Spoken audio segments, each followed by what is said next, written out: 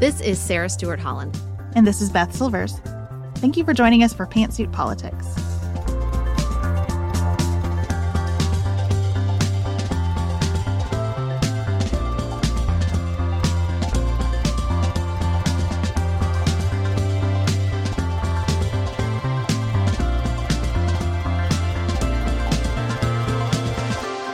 Hello and happy Halloween. Thank you for joining us at Pantsuit Politics, where we take a different approach to the news. Often, that approach is seasonal.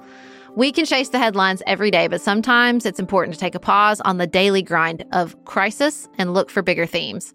Since today is Halloween, we wanted to talk about that season, including commemorating the dead, how we all think about the presence of evil, and we're going to let Doja Cat lead the way, y'all. We're going to let Doja Cat lead the way. And of course, outside of politics, we'll talk about the holiday of Halloween itself and how we're celebrating. I love telling my kids about my job and saying, like, today I'm researching Doja Cat just for my show. It's for work. It's for work. And often the work that we get to do is so fun and stimulating and interesting that you can't even believe it's your job. If you are not already a premium member, we hope that you will join us. We have many fascinating conversations there. This week, we are speaking with a top content creator on OnlyFans. A listener who does this as her work offered to share her experience with us after Sarah's conversation over the summer about sex work. It was a very illuminating discussion. This listener was so vulnerable and generous in talking about her time and experience. You're not going to want to miss it. It is available to $15 premium members, and we hope that you'll come check it out. And yes, we had a false alarm with my appearance on You and Me Both, Hillary Clinton's podcast. They did what we always do, which is, oh no, the news is requiring a change in the calendar, in the content calendar. So they moved up a podcast, but today is the day. I will be on Hillary Clinton's podcast. I've not heard the edit.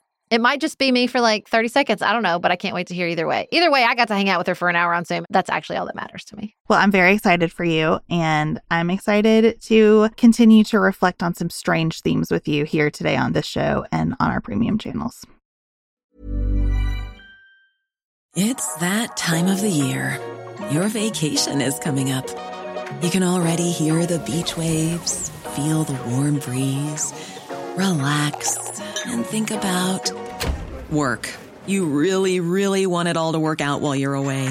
Monday.com gives you and the team that peace of mind. When all work is on one platform and everyone's in sync, things just flow. Wherever you are, tap the banner to go to Monday.com.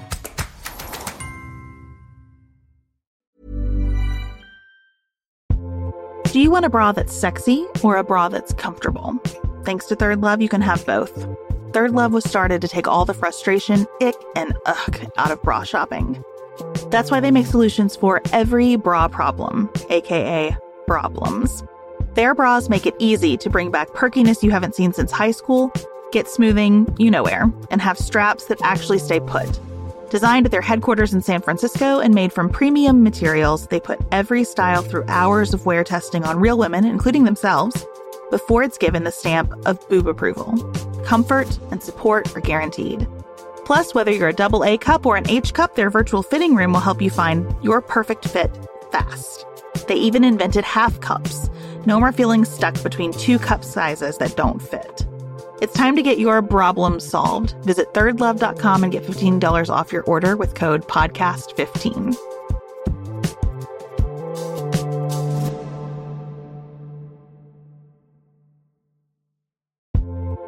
Summer is here. Pack your bag with sunscreen, your emotional support water bottle, and that steamy beach read. But wait, don't stop there. This year, there's a new kind of essential that's right at your fingertips. Dipsea is an app full of hundreds of short, spicy audio stories. They bring scenarios to life with immersive soundscapes and realistic characters. Discover stories about second chance romances, adventurous vacation flings, and hot and heavy hookups. And there's a growing library of fantasy series with werewolves, Greek gods, goddesses, Regency-era historical fiction, and fairy smut. To explore the bounds of your pleasure, new content is released every week, so in between listening to your favorite stories again and again, you can always find something new to explore. Dipsea offers a modern approach to romance through high-quality and captivating audio fiction.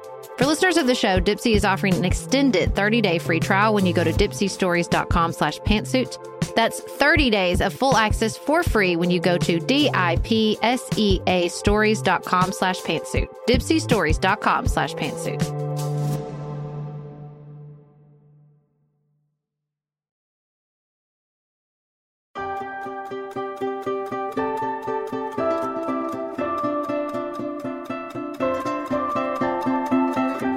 This episode comes out on Halloween. Beth, I love Halloween, but I love the next two holidays in the liturgical calendar even more, which are All Saints' Day and All Souls' Day, where we commemorate the lives that have been lost over the previous year. And I'm choking up a little bit because we lost a celebrity, an actor, a friend who was very important to a lot of people. Matthew Perry over the weekend, a really, really heartbreaking loss. He played Chandler on Friends, a blockbuster sitcom that became a part of our culture, became a part of our psyches, lives on famously with Gen Z, who still watches reruns today. He was very public with his struggle with addiction, and he died over the weekend at the age of 54. We commemorated All Saints' Day at my church on Sunday with a candle lighting ceremony for all of our church members who have passed away over the last year. It was a lot. When you see a table full of candles like that, it makes you realize how much a year contains. And then when you think about what a small population is represented on that table of candles, it's hard to think about. And losing Matthew Perry, in one sense, I try to remember he's one candle on that table. No less, no more. At the same time, he was a fixture of a certain formative period of my life. I was crazy about Chandler Bing. I loved that sense of humor. I loved that way of being. I had just a random episode of Friends on while I folded laundry the other day, which is something I never do. And I was noticing for the first time how frequently they hugged each other, this group of friends. Not romantically, just hugs. And I said to Chad before we got this news about Matthew Perry, man, we don't hug enough around here. Like, we hug a lot in our house, but with friends, it was nice to see. It just felt good to watch them hugging each other. And I think there are lots of little cues like that made this group so beloved that I've never even parsed out. I have really appreciated his openness about his struggle with disease. It hurts me, and it's hard to even talk about him as Chandler, knowing that he couldn't go back and watch it because he just saw his addiction and he saw the horror that he was going through as they filmed these episodes that brought so much joy to so many people, including me. And I really value that he has said, because I was Chandler, I can help a lot more people. So I'm trying to do that. And that he really tried to build this legacy of helping people recover. And I will forever think about him saying that the thing that you have to avoid is alone because the disease waits for you. He said something like it does one-armed push-ups just waiting for you to be alone because that's when it's going to come in and get you. It's a symbol of something that so many people face in so many different forms across the country. And I think that's part of why lighting that candle for Matthew Perry is even harder. I mean, I think between being a part of a piece of pop culture that was such a behemoth and sharing the struggle with addiction that has also become quite the behemoth in American life, those two pieces of his life really bonded him in a parasocial way, of course, because we didn't know him in our real lives, but bonded him to so many people, like even people who weren't big Friends fans. I watched Friends. I loved Friends, but I've never watched a rerun. I'm not a person who is still very devoted to it. But obviously I knew about his struggle and was rooting for him. I just think that's what's so heartbreaking. I think so many of us were rooting for him, especially after the reunion special and sort of the conversation that arose out of that. And I just, I don't apologize for being heartbroken when celebrities die. I just don't. I don't think that's a fair or kind critique. Artists really become a part of us. Their art becomes a part of us. That connection you feel with someone, the connection people feel with us when we're in their ears all the time. I mean, we talked about that with Deuce. We talked about that with Rachel Held Evans. Like when someone creates something that helps you feel seen or helps you feel less alone, that's beautiful and important. And when that person is gone, it should break your heart. And I think I always love All Souls Day because, that the grief is so acute in the beginning. But having the ability and the ritual once a year to say, it's still there. The love is still there and the grief is still there is so important. And I feel like we don't create enough spaces in life to do that. So I value the ones that we do, because I think we hold it in our hearts, but it's such a solitary feeling that when we can come together and say, we're all carrying grief and love for people we've lost, all of us, all the time. It's just really, really important and really valuable, especially when the world is particularly hard and particularly full of grief at this moment. Yeah, I would not say that Matthew Perry made me feel seen or understood or shaped me in the kinds of ways that people like Deuce and Rachel Held Evans. It's a different relationship to me. I still think it's sad, like people who he just entertained me, he just did. And that's beautiful. And that's a gift. And when celebrities die, especially celebrities who you think of as your contemporary, it just sheds that light on where you are in life. It makes me think of the chat we had with Jennifer Sr. about how as you get into middle age, everything comes just a little bit tinged with sadness, like because that is just about 30% of your life at this point is heartbreak. And that's if you're lucky. That's if everything is going great. And I do think losing someone like Matthew Perry, who was such a gifted entertainer, even in this period of his life that was so hard on him and that took so much from him, as everything else is so heavy and hard, it takes a little bit from an escape valve. Because I know a lot of people who still watch Friends, who watch The Office, who watch Parks and Rec, to go to these spaces and times of life mentally that were less complicated than this one now. And when those folks start passing away, it adds some of that heartbreak to those experiences. And that's tough. That's a loss. It's so true. Almost Famous is like one of our most favorite movies of all time. And I don't think I watched it for 10 years because I was so heartbroken when Philip Seymour Hoffman died. And the same with The Sopranos. I really want to watch it again. I think it's one of the best TV shows that's ever been made. And I'm still really, really sad that James Gandolfini died. And so it's hard, like, do I want to watch it? Because the whole time I'm thinking, oh, James Gandolfini. It's so true. It really does take a piece of it and make it really bittersweet. It just pulls you out of it. It pulls you out of it and reminds you that, oh, they were real people. They're not just this incredible character that I connected with. But, we did watch Almost Famous recently with my 14-year-old, and it was a beautiful experience because he connected with it, and I'm so happy that he loved it. That's like the best. And that's the thing. It's like when you create something beautiful, like it will be sad to watch Friends for a while, but not forever, hopefully. I don't think Matthew Perry would want that. Yeah. I still get choked up when I hear an Amy Winehouse song, and I love her music. I think her voice is a marvel. And in some ways, like the music has always been there from her to be rich and layered. It was tragic as it was being made, but it's just another layer of life added on to these things that people made. Well, it's very intense when you realize people will interact with the art and never know them as alive.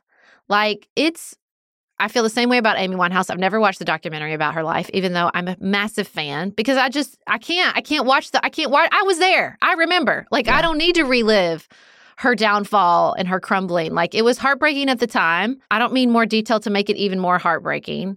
And I feel that way about Whitney Houston. Like, Whitney Houston has become something to people. Like, they use her music all the time on Peloton. And I think, like, oh, well, that's because you didn't live through it. Like, you didn't watch her and root for her and want her to be okay so desperately.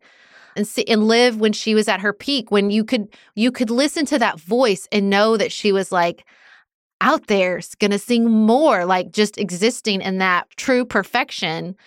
It's so hard because it's like she's just becoming like a and I mean, I guess it's beautiful in a way too. Like, she's becoming just this beautiful voice to people.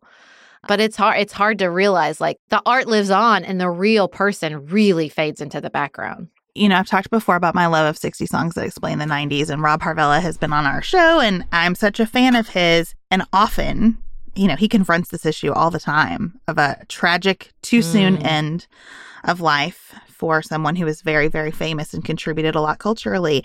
And often he will say, I want to just leave this person right here at this shining pinnacle moment. And that gets back to the lighting of candles to me. That you just have to trust that what you leave here is that flame. And hopefully that flame over time gets to be the most beautiful contribution you made, and the rest gets to sort of fall away. And I hope that that's what's happening. As I watch my middle school daughter and her friends adore I Want to Dance with Somebody, I hope that's what's happening for Whitney Houston. And I hope as everyone talks about how hard Matthew Perry worked to pull other people out of addiction with him, whatever details emerge about his death, I hope that his flame gets to be that generosity of spirit that he exhibited to people fighting the same difficulties that he was. Summer is here.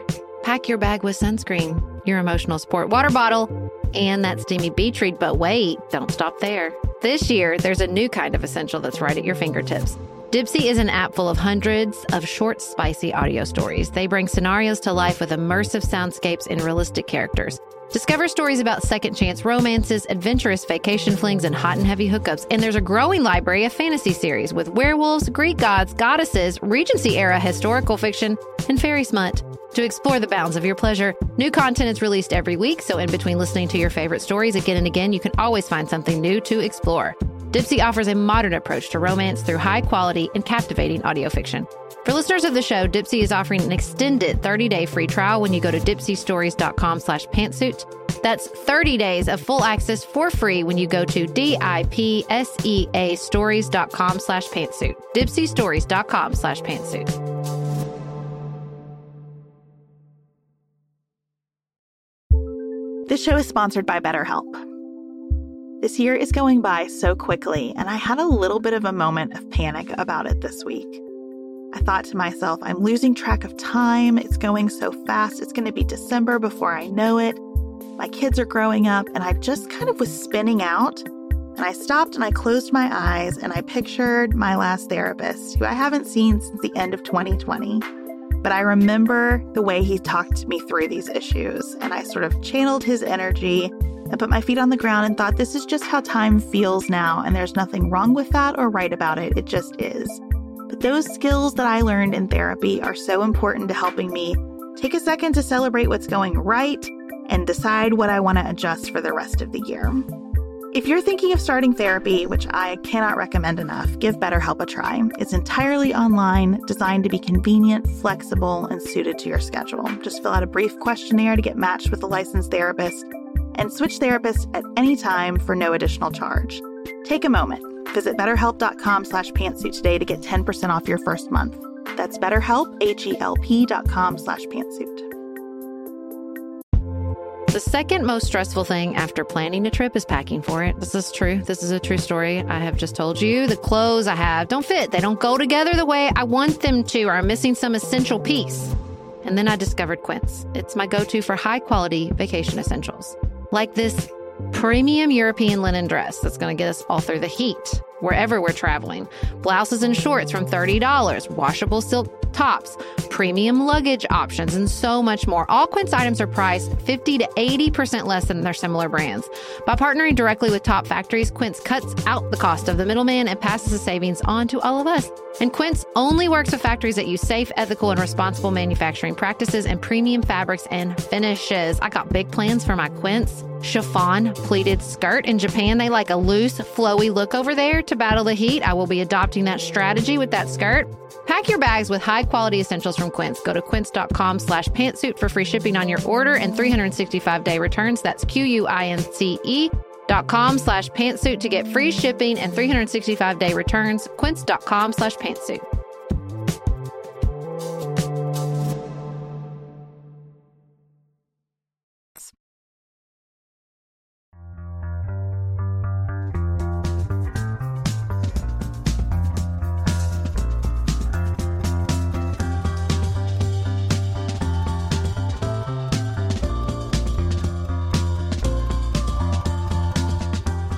Hi, this is Maggie. Before we continue today's episode, I just wanted to let you know that Sarah and Beth talk about the difference between real sexual abuse scandals and a satanic panic in the next segment, and we wanted to give you a heads up since we know this is a sensitive topic and encourage you to take care as needed. All right, enjoy the rest of the episode.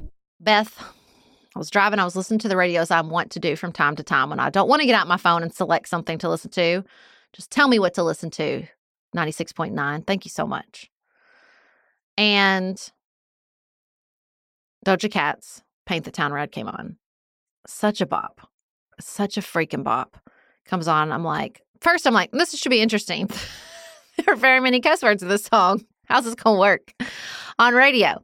Chorus comes on, and this is what I hear. That gets in my head. I don't care. I paint the town red. I said what I said. I'd rather be famous instead. I let all that get to my head. I don't care. I paint the town red. And I thought, hold up, wait a second. What did I just hear?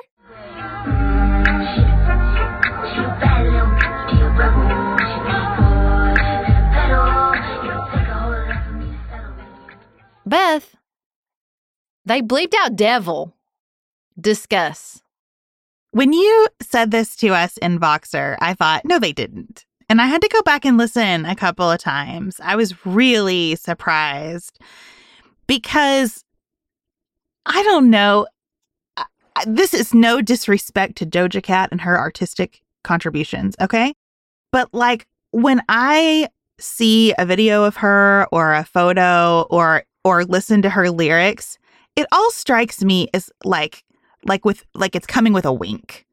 Like it's kind of hilarious. Like she's just kind of trying to say like, all right, let's just keep pushing this, okay? But I don't know. It never comes across in a menacing way to me. And I'm pretty pearl clutchy. You know what I'm saying? Like I could interpret menace, I think, if menace were there. But so it was shocking to me the devil came out. I know. And I thought, well, in some ways, look, there have been very many artists, including Doja Cat, who plays a lot with her image, who pushes not only her critics, but her fans. She will straight up get into fights with her fans. She does not care. Okay. That have been playing with this imagery. We had Lil Nas X in his video for Montero, where he takes a pole down to the hell. He gives Satan a lap dance. And then I think he kills Satan and takes his crown for himself. And listen, Doja Cat's videos, they're kind of scary. Like the demons in her video are like legit. Like they're not like winky, kind of campy like in Lil Nas X videos. They're legit. And then, of course, we have Kim Petra and Sam Smith. They did this big Grammy performance. I watched it live that night. Did you see the performance of Unholy? I did not watch it live, but I have seen it since. Well, and it's like, of course, you guys, the song is called Unholy. Also a bop. But it's like they're dressed in red. There's lots of pole dancing. People have devil ears on. So like this is an aesthetic that has gotten a lot of attention. But I thought, what exactly? Even if you have a big problem with this, okay? Even if you think this is too far, there's too much satanic imagery, whatever, like what do you think bleeping the word devil is going to accomplish exactly? More interest in what they're doing. Exactly. Is the answer. I mean, that's the only realistic answer. And that's why I just don't pay much attention to any of this. I do see it as an aesthetic. Even her kind of scary videos still feel like they have a wink behind them to me. Mm-hmm. I don't feel like there is some kind of underlying message there that is trying to draw people into a cause. I guess maybe because the world is heavy and scary enough. I just don't find any of this worrying on any level.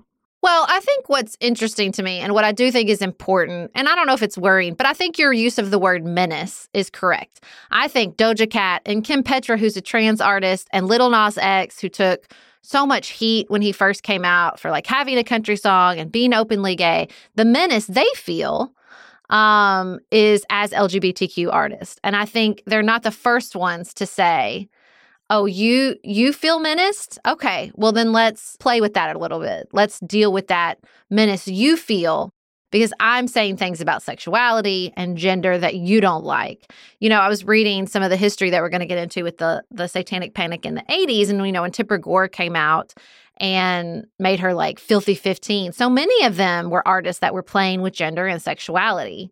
And so it's like, I think that's what's so interesting. It's really not concerned parents who are worried, that your child is going to turn into a Satanist? Or are you worried that your child is going to have ideas around sexuality that make you uncomfortable? Yeah, 100%. I guess the Satan imagery to me is so unthreatening because this was such a part of our childhood. Because people have been talking about devil worshippers and heavy metal and music and this kind of imagery and the danger of a Ouija board. Like, as long as I've been alive, Ellen said to me over the weekend, my third grader, did you know that if you play this Billie Eilish song backwards, you hear satanic lyrics? I was like, honey. Oh, here we go. We're going to play them backwards again. People have been saying this about everything my entire life. It is so dumb. I love it. Just roll your eyes and move on. And that's how I feel. I guess because we're buying records again, so you could actually play them backwards, because how are you going to do that on Spotify?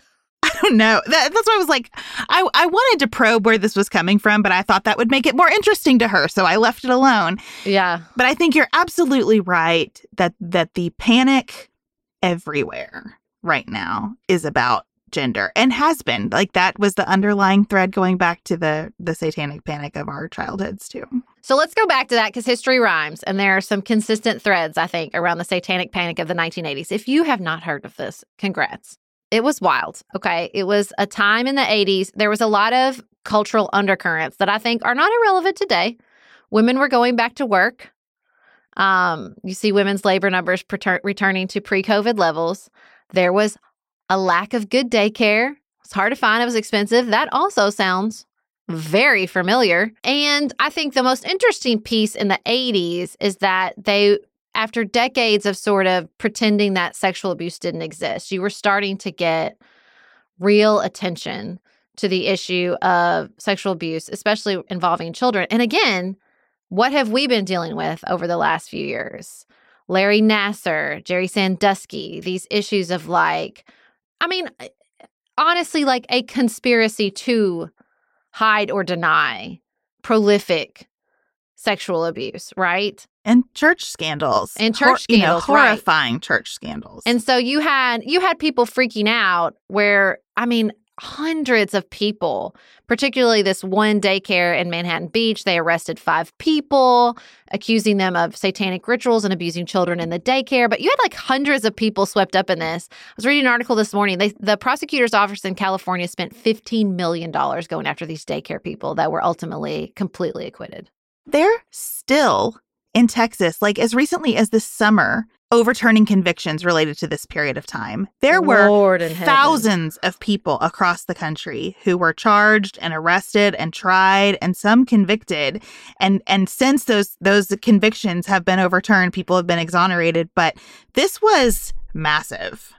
Well, Beth, hold on a second now. Before we get into this even further, I do think we need to take a quick time out and establish some foundational beliefs between you and I. Do you believe in Satan? No. Same. Do you believe in demons? No.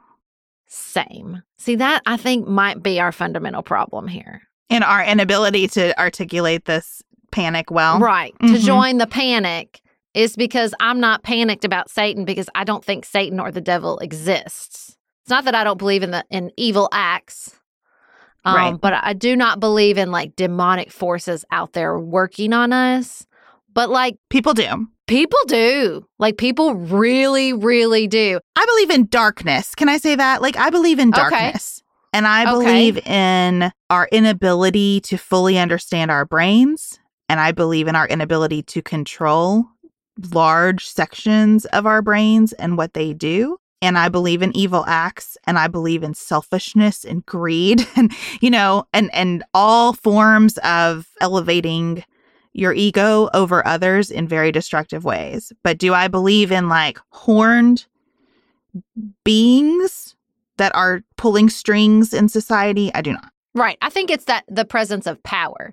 It's the presence of something that's organized, strategic, and powerful that will take the sort of regular bad behavior of humans and elevate it to something even scarier, right? And look, in a lot of these articles I read, there was a researcher and he polled people. 25% of Americans polled thought that satanic ritual abuse was widespread across America. 33% said that members of satanic cults were regularly abusing thousands of children every year, and 28% said that there was a secret gay agenda to convert children to gay or trans lifestyles. So, you put all that together, and then Doja Cat comes along, and it's well, you better bleep out devil because they're out to get our kids. In some senses, I wish that I believed that all the child abuse that happens could be connected to a supernatural being, instead of grappling with the fact that children are most often abused by people who are supposed to love them and protect them. Exactly. You know, I wish that I believed that we were engaged in this constant good versus evil struggle. That seems easier to me than what I believe we are actually immersed in all the time. So I don't mean to be condescending about people who view this differently than I do. And certainly, you know, from a theological perspective, I know that I am like in a real different place than lots of other Christians. It is just not my perspective that we can attribute the bad things happening to a ritualistic, organized cabal of people who worship some kind of darkness in the world. Yeah, I mean, it's got some real QAnon. QAnon has like revitalized a lot of this. And I don't think that QAnon is unrelated to the anti-LGBTQ legislation we see. I don't think QAnon is unrelated to, you know, like, it's easy to say like, well, I can see Doja Cat like a wink and a nod. But like, you have people out there, and not just Marjorie Taylor Greene, but like Ben Shapiro saying, this is a direct quote from Ben Shapiro, "The elite in our society are fully in line with the ideology of satanic fealty expressed by Smith and Petrus." What? Yeah. I mean, the Daily Wire is pouring a ton of money into creating children's programming because they think that there is a desperate need for a different message to reach our kids. Like, I think all these things do go together. Okay. And look, listen, I don't think Doja Cat is out there trying to do charity work, okay? In the same way that 100%. Madonna wasn't doing charity work when she wrote Like a Prayer and filmed that video, right? They are artists. They are trying to provoke. They are trying to articulate, and they're trying to sell records. So, you know, like, I don't want to put them up on a pedestal. Some of this I thought the performance was over the top and like kind of ridiculous. But, you know, I read one article where they like interviewed like some head person in the Satanic church, and he was like, it was just meh. Like, I didn't think they performed. I did learn that the Satanic church doesn't actually worship Satan, nor do they believe in God or the devil. They're opposed to anything supernatural and all spirituality, with no belief in the afterlife. They think one of their key tenets is that individuals are their own gods. Now, I don't agree with that. I don't believe that either. I guess I just kind of am at this place in my life where I am really comfortable with a lot of things not being for me. Yeah.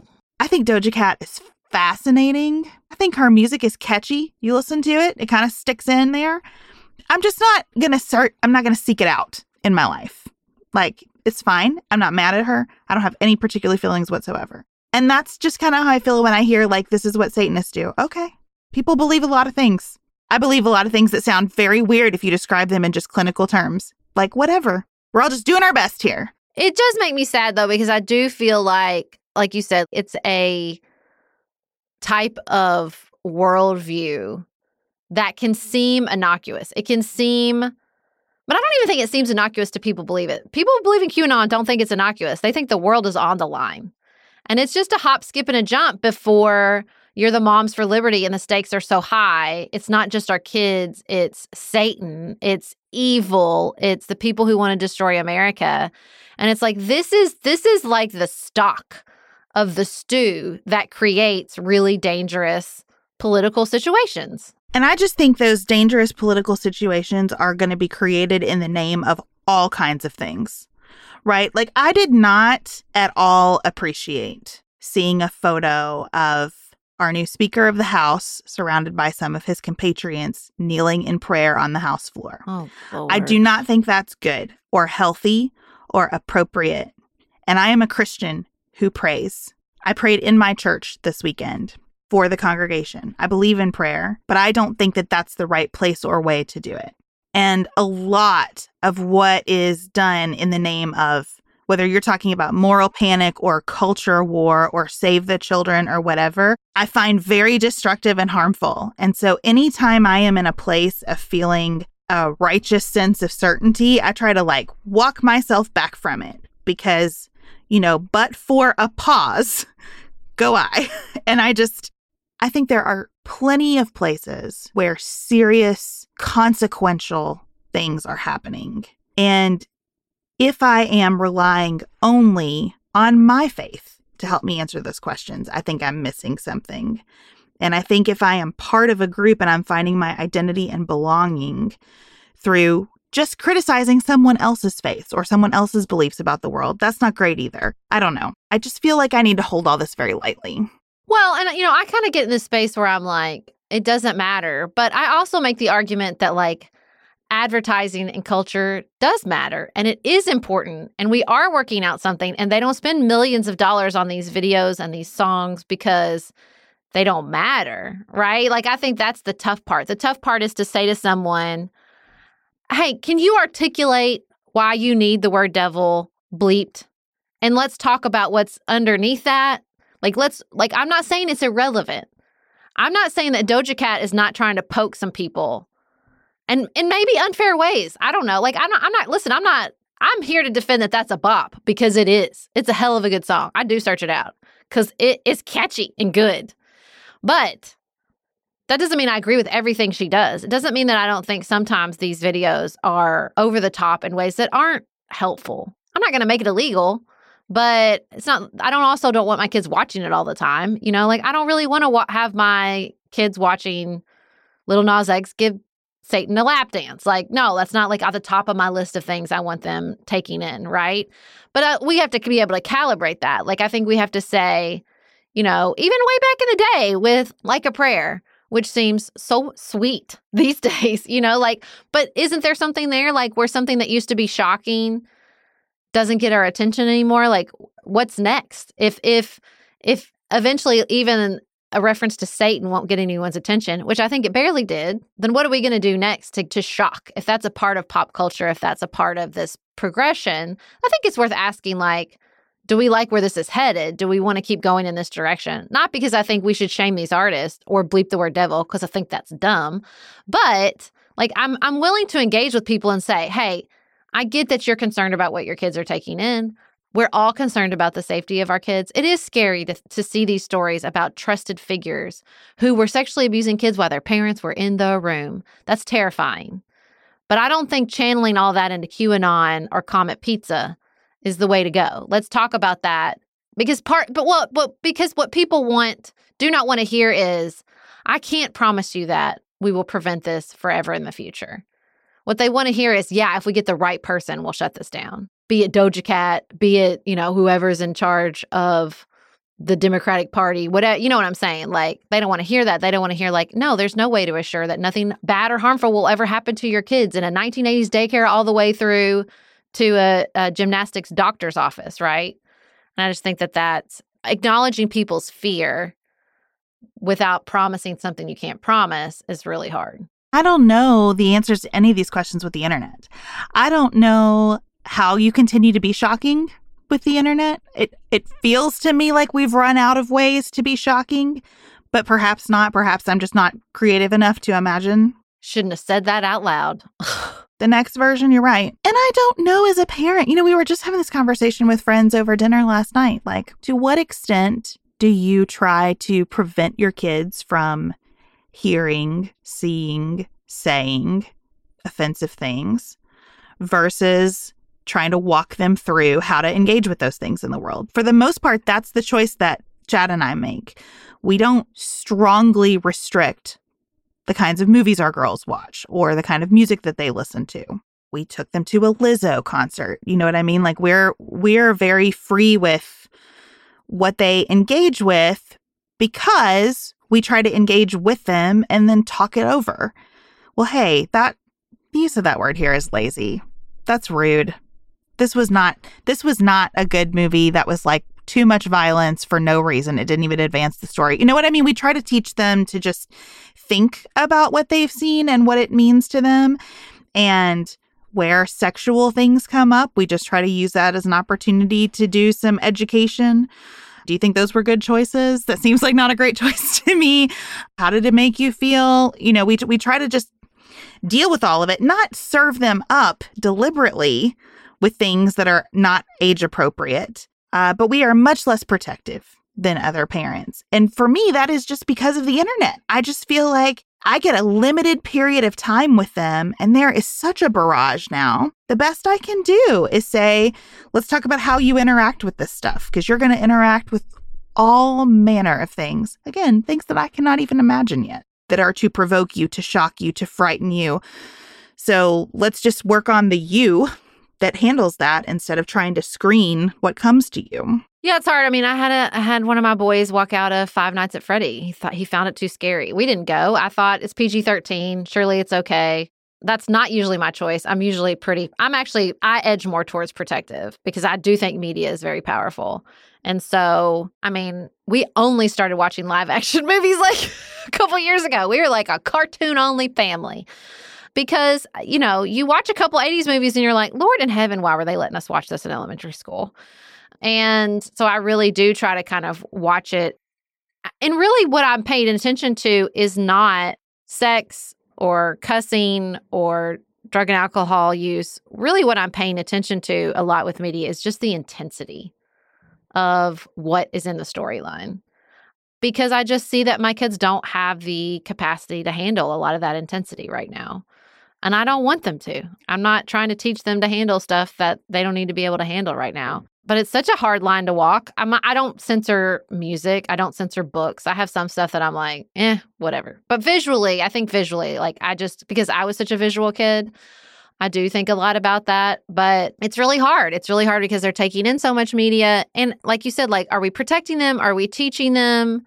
I think the satanic panic comes up because people are trying to protect them. When you are bleeping the word devil, there is a misplaced emphasis on protection. I can say that because it's like, what do you think they hear at school? Like, you think that's a word they don't hear? I don't understand. But like, you know, call me a fuddy-duddy. I don't mind that they bleep the word bitch. I cuss a lot, but I don't necessarily want to hear that word all the time, everywhere I go. Like, I even struggled with some of the cussing in Ted Lasso because I'm like, damn, this is just a sitcom, man. Like, can we just have a sitcom without the F word every other? And I use it prolifically in my own life. And so I can't even explain to you why sometimes I'm like, was that necessary? You know what? That relates to me with your comment about the intensity. As you were saying that, my kids opt out as soon as the intensity gets to be too much for them. They will walk away from something if they're not enjoying. And they will sometimes say like, ugh, too much cussing in this song. That's silly. You know what I mean? And I felt the same way sometimes about Ted Lasso. Just too much. What's the point of this? Yeah. I always felt like Schitt's Creek got it about right. Yeah. You know, it wasn't prudish in any way, but the spirit of it always stayed pretty light. It didn't get too heavy-handed. Mm-hmm.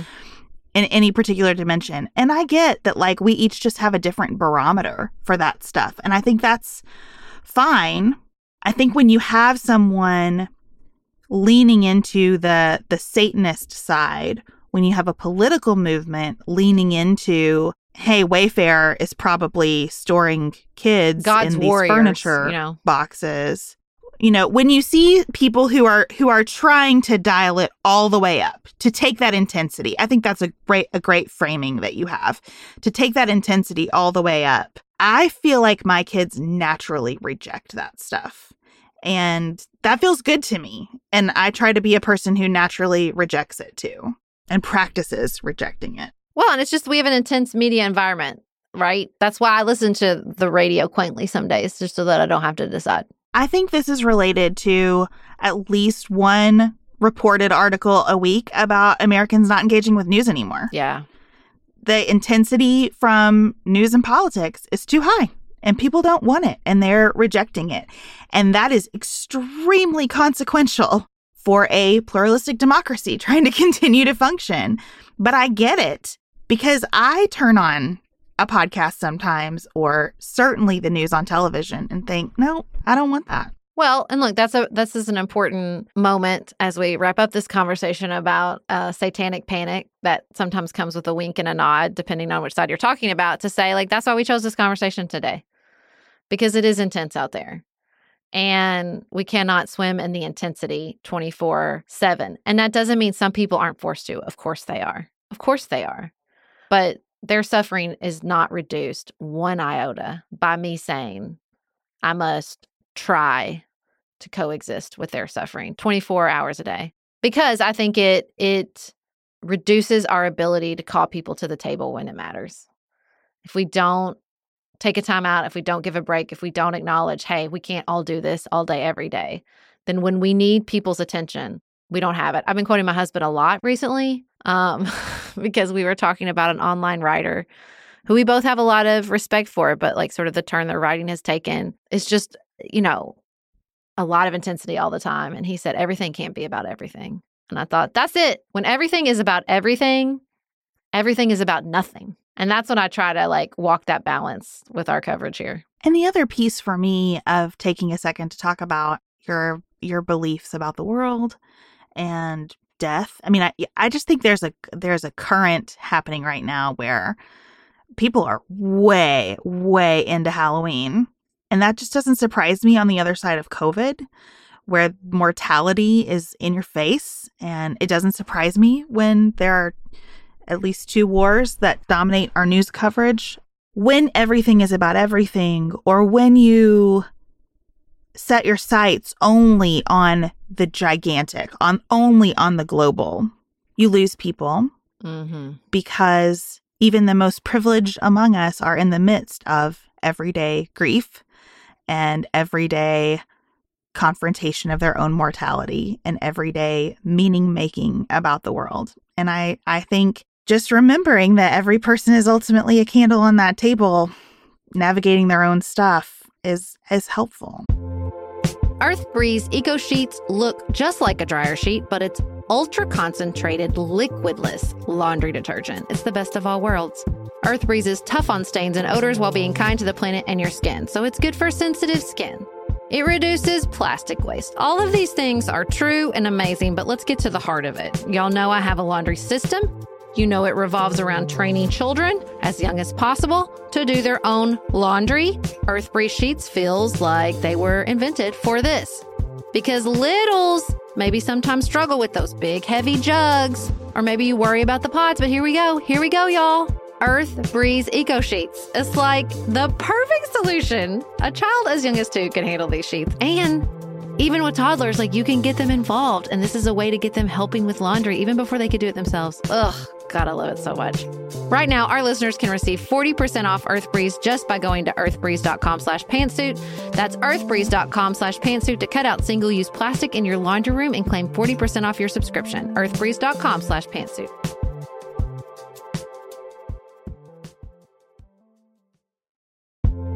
Do you want a bra that's sexy or a bra that's comfortable? Thanks to Third Love, you can have both. Third Love was started to take all the frustration, ick, and ugh out of bra shopping. That's why they make solutions for every bra problem, aka problems. Their bras make it easy to bring back perkiness you haven't seen since high school, get smoothing you-know-where, and have straps that actually stay put.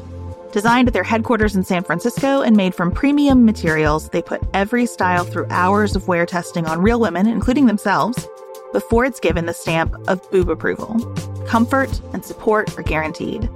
Plus, whether you're a AA cup or an H cup, their virtual fitting room will help you find your perfect fit fast. They even invented half cups. No more feeling stuck between 2 cup sizes that don't fit. It's time to get your problem solved. Visit thirdlove.com and get $15 off your order with code PODCAST15.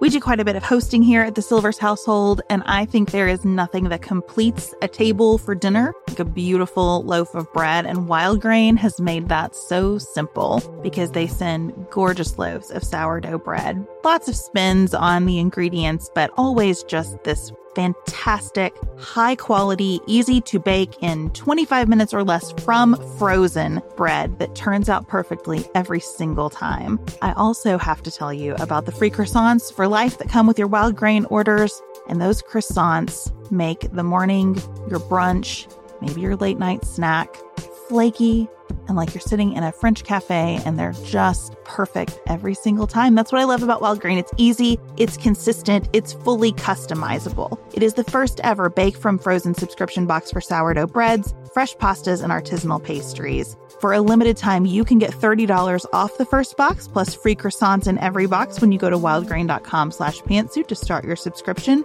You heard me. Free croissants in every box and $30 off your first box when you go to wildgrain.com/pantsuit. That's wildgrain.com/pantsuit, or you can use promo code pantsuit at checkout.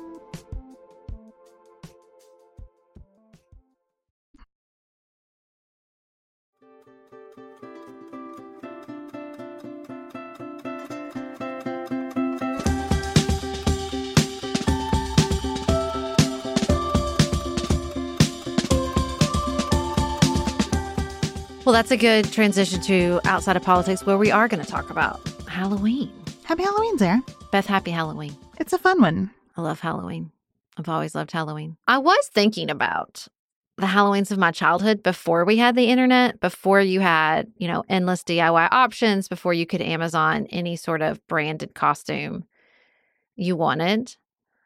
And some of my more hilarious childhood Halloween costumes. One year, I'm going to put this picture on Instagram because I think y'all will enjoy it. One year I dressed up as a rich lady. I was rich for Halloween. That's what I dressed up as. I wore like a little fur canvas. And then one year I was a hobo.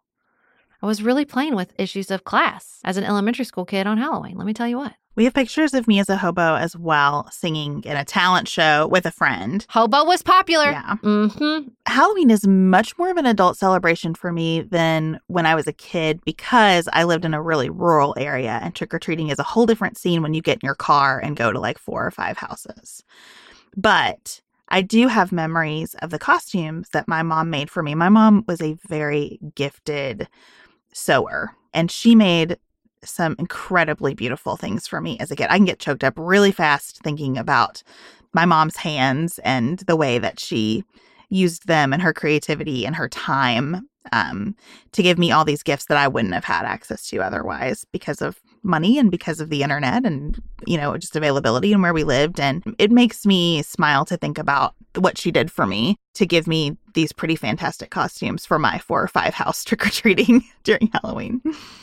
Oh, yeah. Lisa's shining moment. She threw her back out and she moved her sewing machine into our kitchen and stood up at the kitchen counter and made me the most beautiful Scarlett O'Hara costume. Now, I will not be sharing that picture online because Gone with the Wind is deeply problematic. But this was the 80s and I was obsessed with it.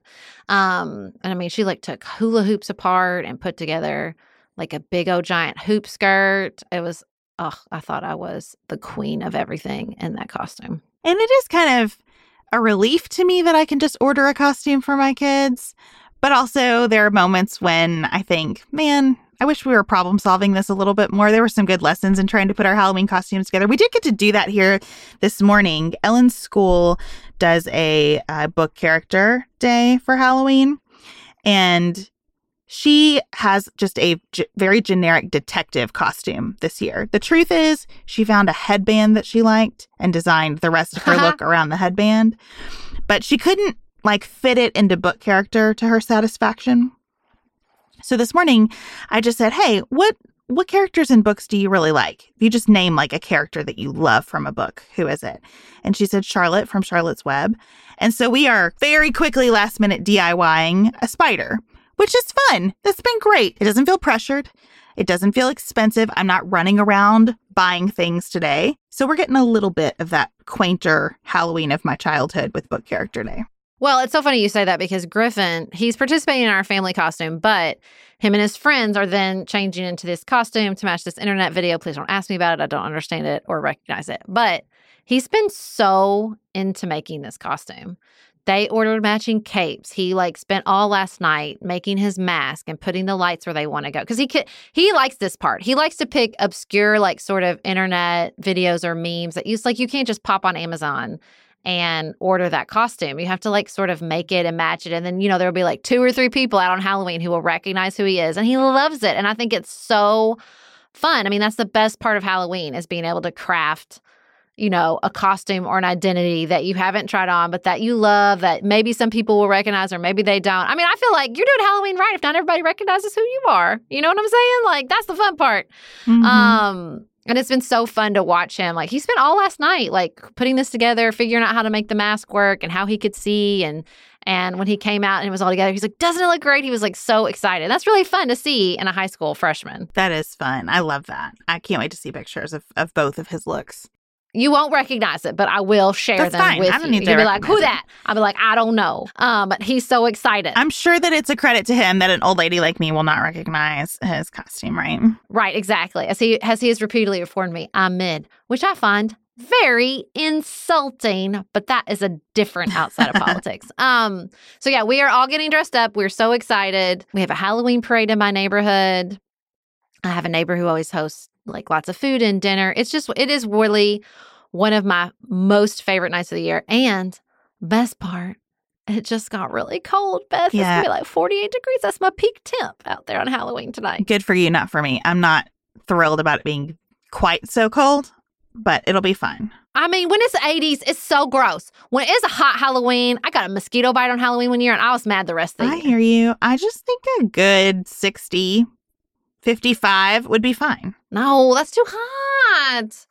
No, it's got to be cold. Remember those Halloweens of your childhood where you were like freezing your butt off the whole time? It's like, that's a vibe. I don't love that feeling.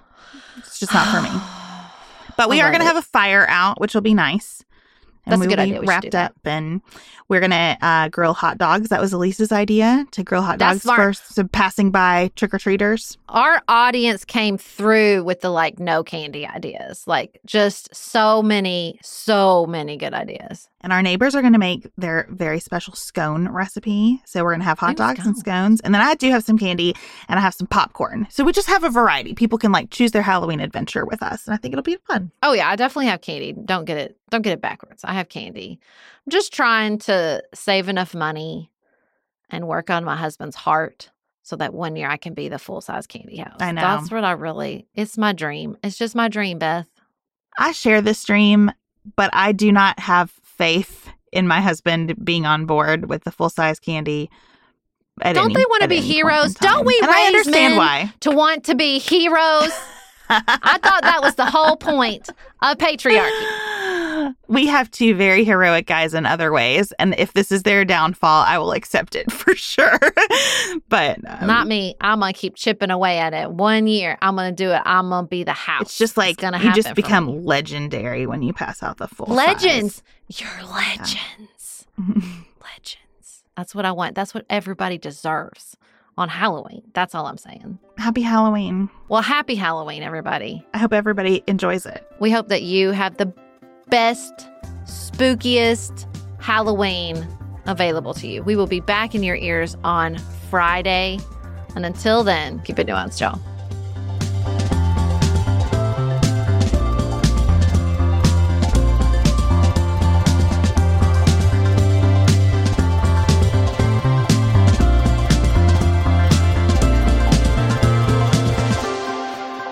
Pantsuit Politics is produced by Studio D Podcast Production. Elise Knapp is our managing director. Maggie Penton is our director of community engagement. Xander Singh is the composer of our theme music with inspiration from original work by Dante Lima. Our show is listener supported. Special thanks to our executive producers. Martha Brunitsky, Allie Edwards, Janice Elliott, Sarah Greenup, Julie Haller, Tiffany Hassler, Emily Holiday, Katie Johnson, Katina Zuganellis-Kasling, Barry Kaufman, Molly Kors, Catherine Vollmer, Lori Ladow, Lily McClure, Linda Daniel, Emily Neasley, The Hutchins! Tracy Putoff, Sarah Ralph, Jeremy Sequoia, Katie Steigers, Karen True, Annika Uvaline, Nick and Elisa Valelli, Amy Whited, Emily Helen Olson, Lee Shea McDonough, Morgan McHugh, Jen Ross, Sabrina Drago, Becca Dorval, Christina Quartararo,